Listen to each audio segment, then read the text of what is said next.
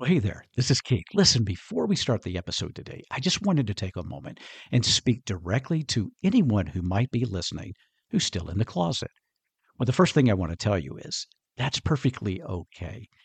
Do what is best for you when it is best. Never let anyone else pressure you in this decision. But let's say that you are thinking about coming out, or there's a part of you that really does want to come out, but you want to do so very carefully, very slowly, very strategically, and even very selectively. Well, if that's you, my friend, I've got you covered. I want you to go to the show notes and use a link there to check out my Selective Outage Method digital course. I think you're going to be surprised, and I believe it'll help you as you plan your coming out. All right, let's get on with the podcast. Hello and welcome to Coffee with Keith. I'm Keith Brown, and I'm so glad that you could join me for this podcast, where my passion in life is to help my LGBTQIA+ Christian family heal their church trauma and hopefully construct genuine faith. Before we begin, let me just tell you a little bit about me. For the last 30+ years, I've had the joy of teaching, speaking, and performing as a comedy magician in my in-person events all over the United States. I'm also the published author of fiction and nonfiction books, and one of the greatest joys I've had in life is pastoral counseling, coaching, and mentoring hundreds and hundreds of people over the last 30+ years.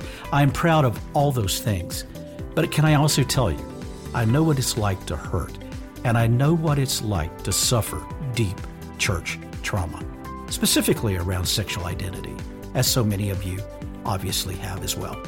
So if that's something that you can buy into and you would like to partner with me as we try to help each other in this journey thing we call life, then you're in the right place. I encourage you to grab a cup of coffee, sit at my table, and let's have a chat. One disclaimer though, please. I am not a medical professional, nor am I a licensed therapist. So if you need either of those services, please do consult a local professional. Otherwise, let's get it started here on Coffee with Keith. Hello, my friend. Welcome to Coffee with Keith. I'm Keith Brown. So very honored that you are seeing fit to listen to this podcast today. Thank you. Thank you. Thank you from the bottom of my heart. And this podcast comes out on a Friday, so hopefully you're getting geared up for the weekend. Hopefully you've got some big plans. You're going to have fun, enjoy life. I really hope that's the case for you. I believe that God wants us to do that. I think God wants us to celebrate life. And I hope that you are going to do that this weekend. Myself, I've got some traveling to do. I'm going to go. My wife and I are going to spend some time with her son, my stepson, who lives in another city. So we're going to go see him this weekend. So looking forward to that. And then we have another one of them coming in on Saturday to celebrate a birthday. So, a lot of stuff going on for Keith this weekend. And I'm very grateful for family. And I get to celebrate that this weekend. Before we get to the text today on this Bible Talks, I just want to mention again that I am redoing all my courses into 2023. I am trying to get those ready and get them out. So just be patient on that if you have any desire to take one of my courses. I will be releasing one very soon on conflict. So be looking for that. That's I think, a really good micro course. But in the meantime, I'm opened up more individual coaching opportunities. So if you could use some help directly from me, I just want to mention that at the beginning of this podcast. And you heard me say it a little bit in the introduction as well. But I just want to reinforce that because I know that there are some people who've reached out to me in the past and, I've been very limited, but, I'm opening up these spots and I would love to help you if you would like my help. Also, don't forget, if you're part of a mixed-oriented couple, maybe bisexual and straight, there is a free resource that I've got out right now. I mentioned it on my last podcast. It's a brand new, very free resource for you. So go to my website and pick that up. There's a link in the show notes. And while you're there, look at all the freebies. Get any that you want. If anything can help you out, I would encourage you to pick it up there. If that's why it's there, it's for you to use. So be sure to do that. All right, let's turn our attention quickly to the Bible this week. We're going to the Gospel of Matthew. I had the privilege of speaking in a church this past Sunday, and I used this text. This was the lectionary text of the Gospel reading for this Sunday, and I think it's a powerful story, but it's one that we have heard many times if we've been raised in the church. It's the baptism of Jesus. And sometimes when we hear these stories, we just sort of kind of accept them on face value and move on. But I think that this story and this account is very interesting. And I think it also brings up a question that I want to ask. And then I'm going to share with you some of the possible answers that people have had. And I'm going to share my thoughts on it as well. So let's turn our attention to Matthew chapter 3, verses 13 through 17. We find these words in the text. Then Jesus arrived from Galilee at the Jordan, coming to John to be baptized by him. But John tried to prevent him, saying, I have need to be baptized by you, and do you come to me? Jesus answered, saying to him, Permit it at this time, for in this way it is fitting for us to fulfill all righteousness. Then he permitted him. And after being baptized, Jesus went up immediately from the water. And behold, the heavens were opened, and he saw the Spirit of God descending as a dove and coming upon him. And behold, a voice out of the heavens saying, This is my beloved Son, in whom I am well pleased. So, see, it's a beautiful account of the baptism of Jesus. Now, one thing that I just want to mention really quickly that's really not part of the message, if you will, today is, a lot of people will say that the Trinity is not something that's spoken of in the Bible. And actually, the word Trinity is not, and there's not a direct teaching on it. It doesn't appear in the Greek, the Hebrew, anything like that. But scholars will often point to texts such as the one today to point to the idea of the monotheistic God made up of three persons. Because if you look at this account closely, you see that then in it, in these words, there's Jesus, there's the Holy Spirit descending like a dove, and then the Father speaks, This is my beloved Son. So all three persons of the Trinity, um, you could argue, are in this particular text. So I just wanted to throw that little side note to you. Excuse me. Now, let's look at this text and ask a question. And let me set up that question by talking about the context here. If you go back to the previous section of the Gospel of Matthew, you'll find this John, this unusual character who is dressed funny and doing funny things and kind of an oddball in some ways. He's out there and he's proclaiming Jesus. He's proclaiming the coming Messiah. And he's telling people that they need to repent and be baptized. Repent and be baptized. Repent and be baptized. That's what he's doing. He's asking people to repent, which they are doing, and then they are baptizing. Now, this idea of baptism was not anything new to Hebrew people. It was something that they were familiar with. There was a long symbolic connection between water and cleansing. And the word baptizo in the Greek is this idea of cleansing. You could get the idea of a woman going down perhaps at this time to the stream and taking the clothes and washing them and scrubbing them against a rock to get them clean. That's sort of the idea of this word baptism, the cleansing. So John is telling the people, he's preaching this idea of repentance and baptism. But what's interesting to me is Jesus then shows up. And if you look at Jesus from an Orthodox point of view, an Orthodox teaching about Jesus, then we know that the church has taught that Jesus was sinless. Jesus was perfect, right? If you've grown up in the church, I am sure you've heard that Jesus was the unblemished lamb. He was the perfect atonement. He was without sin.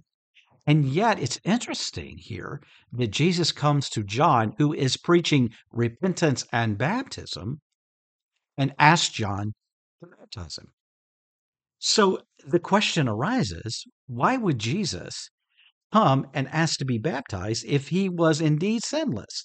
And John, maybe knowing, not knowing perhaps at that point that Jesus was the Messiah, but realizing the character and the sinlessness of Jesus says, what are you talking about? Why should I baptize you? I mean, you're not full of sin. You're asking me to baptize you, and I'm preaching this, repentance and baptism. Why should I baptize you? And Jesus says to fulfill all righteousness. And so we have to ask ourselves, why does Jesus choose to be baptized? And it's an interesting question because it seems to contradict Orthodox theology of the sinlessness of Jesus. But many scholars have tried many different ways to explain and answer this question. I'm just going to share a couple with you, and then I'm just going to share my thoughts on the subject if you allow me to. Well, There are some who believe that Jesus came to fulfill and demonstrate and acknowledge the ministry of John. It was a way of validating his ministry. And we know that in ministry in general, there's often been an ordaining of, say, disciples or ordaining of clergy. There's a laying on of hands that was taking place in the book of Acts, for instance. There is this others coming alongside to sort of validate the ministry work that someone is doing. So I have even heard people say that this was a way that Jesus was validating the ministry of John. So, I mean, that's one option, I suppose. Some other people have tried to say, well, this is a beautiful picture for the people of Israel because they would have known the history of their people. They would have known the history of the people coming out of Egypt and being promised the promised land and being escorted in there. And for many scholars, they would say, well, this is a demonstration of Moses and Joshua. You see, Moses was gifted with the promise of God, and he led the people out of Egypt in captivity, the history goes. But then, because of rebellion and, you know, that happened along the way, Moses was never able to fulfill the promise. He was never able to get the people of Israel into the promised land. That was the responsibility and the calling of Joshua. And Joshua, Yeshua, Jesus. Some people have said that John is like the Moses who ushers in the promise, and Jesus is like Joshua, who is the one who fulfills that promise. So there are people who have even made that connection. So you can see that there's a wide way of people trying to answer that question: why was Jesus baptized? I'm going to get a little bit more simplistic than that, and I'm just going to tell you what I sort of think as I approach this scripture.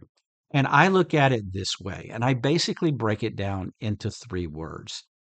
There is the association, there is the demonstration, and then it's the celebration. There's the association, demonstration, and celebration. What do I mean by those? Well, let's start with the association. I believe that Jesus coming to be baptized was a visual and purposeful way for him as he was now beginning his true earthly ministry. Now we know that there was an appearance of him in the temple when he was a younger fellow and he was teaching, but when his true earthly ministry started primarily as the gospels give us, that this act was one in my mind and in my faith and spirit that this was a way for Jesus to associate with us. It was another way for him to take on that human aspect to relate to us in so many ways. Even though he himself was not sinless, he was somehow associating himself with those of us who are human, those of us who are. And so in my mind, he did that. Now we know that Jesus went through an earthly birth. He had to be born as a human baby. So there was a lot of this associating as a human that took place. Whether whatever you believe about Jesus and God and all that kind of stuff, that Jesus was God, there was this human experience that he had. And to me, there is this purposeful association that's going on between Jesus and all humanity. So that's the first reason I believe that Jesus went through baptism. The second, so that's the association. The second is the demonstration. Basically, Jesus is saying, this is what I want you to do. And he's demonstrated what he wants for us as people of faith to do. And it's baptism. Now, the reason I say that is because if you go later in the gospel, Jesus gives what we call the Great Commissioning. He says to go into all the world, baptizing them in the name of the Father, Son, and Holy Spirit, teaching them everything that I have commanded you. And remember that I am with you till the end of the age. So Jesus is basically ordaining, and most churches, most denominations, whether they're high Catholic Church or Baptist or whatever, all of them believe that Jesus ordained and instituted baptism in this regard. He told us to be baptized. So I believe that there is nothing that Jesus would ask us to do that he himself wasn't willing to do as well. So in my mind, and I Granted, I'm just a human being and I can make mistakes and I don't have all the answers. But in my mind, I believe that this is one way that Jesus demonstrates his connection with us from the earlier point, but he demonstrates what he is going to ask us to do as people of faith. Now, does a person have to be baptized to be a Christian or go to heaven or whatever? Well, that's been debated from the from the end of time. I mean, you've got many Roman Catholics, for instance, who believe that baptism is so essential to salvation. I've actually had a collar on at a hospital before, and people have come up to me. I'm not Roman Catholic, I'm an Anglican priest, but people come up to me and say, "Would you please come and baptize my baby? My baby's going to die. Will you come baptize?" And you know what? I do that. I do that because it is a request, it is an honor, it is one that I take seriously. I might not have the exact same theology behind it that they do, but you know what? It's a privilege to assist them in their faith journey. Because for these parents, it is a very critical part of the salvation experience. So whether you believe that or you believe, sir, like a Southern Baptist and saying, well, baptism doesn't get you to heaven, but it's just a testimony of what Christ has done for you. So it's something that we do in obedience to Christ, and therefore it becomes a testimony because it's something that he had told us to do. So however you fall on that theological gamut, if you will, that spectrum, the bottom line is that for most Christians, there is a belief that baptism is an important thing at some level. So, in that respect, Jesus was not asking us to do something, I believe, that he himself wasn't willing to do as well. All right, so that's number two. And number three, I said the celebration. And I get this from the very end of this text because this is where, when the Spirit of God, the Holy Spirit descends and we see that presence, and then the voice comes and says, "This is my Son in whom I am well pleased." To me, there is the validation that happens. There's the celebration of the acknowledgement of fulfilling the will of God the Father or God, universal God, right? God the Creator, God, all powerful God. That Jesus was acting in obedience. Jesus was doing the will of the Father. So, in that respect, I think that there is a celebration of achieving and doing that which God had called him to do. So, for Jesus, I think that that was one of the reasons he was trying to be obedient to the will of the Father. Now, I know that opens up a whole another gamut of theology and questions, but at least it's some insight, perhaps, or some suggestion there as to this. I don't know about you, but yeah, I am a misfit Christian. I mess up, I sin, I make mistakes, I do things that some people think are wrong, I do things that maybe God thinks are wrong. I don't know. I do the best I can in life.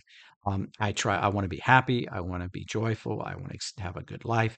I want to love God and I want to love other people, but sometimes I don't do that perfectly. But one of the things that I do hope and pray in my life is that when I come to face God, in whatever capacity that is, I guess in part of me has this dream or this hope or even this prayer that, and somehow I will hear God say to me, "Well done, my good and faithful servant. Well done." Because after all, don't we all like to hear those kind of words? And so for me, there is a lot of encouragement in this, I guess, in this aspect. So when I think about baptism, I have to think about, first of all, and I'm going to try to make a little application here. I have to look at my baptism and say, what does my baptism say to me? When I reflect on it, what does it speak to me? Um, and I apologize for the noise. If you're hearing they're sweeping leaves on the street. I live in a very historical part of the town that I am in, and so we have these huge trees, and there are leaves all in the street where people put them, and they're coming by to sweep those up. So I apologize if you hear that noise. But anyway, back to application. As I think about the the application here and the connection to my baptism, it reminds me of some things. I've said one, the hope and the prayer that one day I can hear God say, "Well done, my good and faithful servant." But even more closely related to that is the fact that I look at my baptism and it reminds me of the deep desire that Jesus has to connect with me. Because I believe that that's one of the points of this text. And when I look at my own baptism, I know that it is a connection that I have with Jesus. And for that, I am eternally grateful. So it reminds me of that beautiful relationship that we can have with Jesus. And then it also reminds me that um, I'm not perfect. And when I think about my baptism, it simply reminds me to stay humble because I know that I do mess up. I realize that I do things that some people would not approve of, perhaps. I do things that maybe is not in perfect alignment with God's will. And I have to remind myself that, as I said, I'm the misfit Christian. And it helps me remember that God still loves me anyway, even in my misfitness. And then it reminds me of the hope. When I look at my baptism, it reminds me of the hope I have of fellowship with other people. Because in the baptismal celebration, whether it's in a high Roman Catholic or a Baptist church, there is a community church part of that baptism. And most every baptism I've ever been to, whether it's liturgical baptism or like I said, a Baptist baptism, there's always the call to the church to celebrate, to be part, to be involved. And to me, that just reminds me that I'm part of community. Now, sometimes it's a very fragmented community, and sometimes it can be a harsh community. But I believe that there are other believers like me. There are other believers who want to love me and whom I can love. And that brings me a lot of hope and encouragement. And then finally, there is the hope and the belief that I will spend my whole eternity in whatever way and whatever means that looks like, wherever that is. I'm going to spend it with God. That's my hope. That's my prayer. And that's my belief. So let me end by asking you, dear friend, what does your baptism mean to you? And if you've never been baptized, why or why not? I'm not judging you, just asking the question. Something to think about. Until next time, heal your hurts, move your mountains, and may God truly bless you. Well, there you go, my friend. This episode of Coffee with Keith. Thank you from the bottom of my heart for listening. Now, please stick around. One more announcement I want to give you. God bless you. See you next time.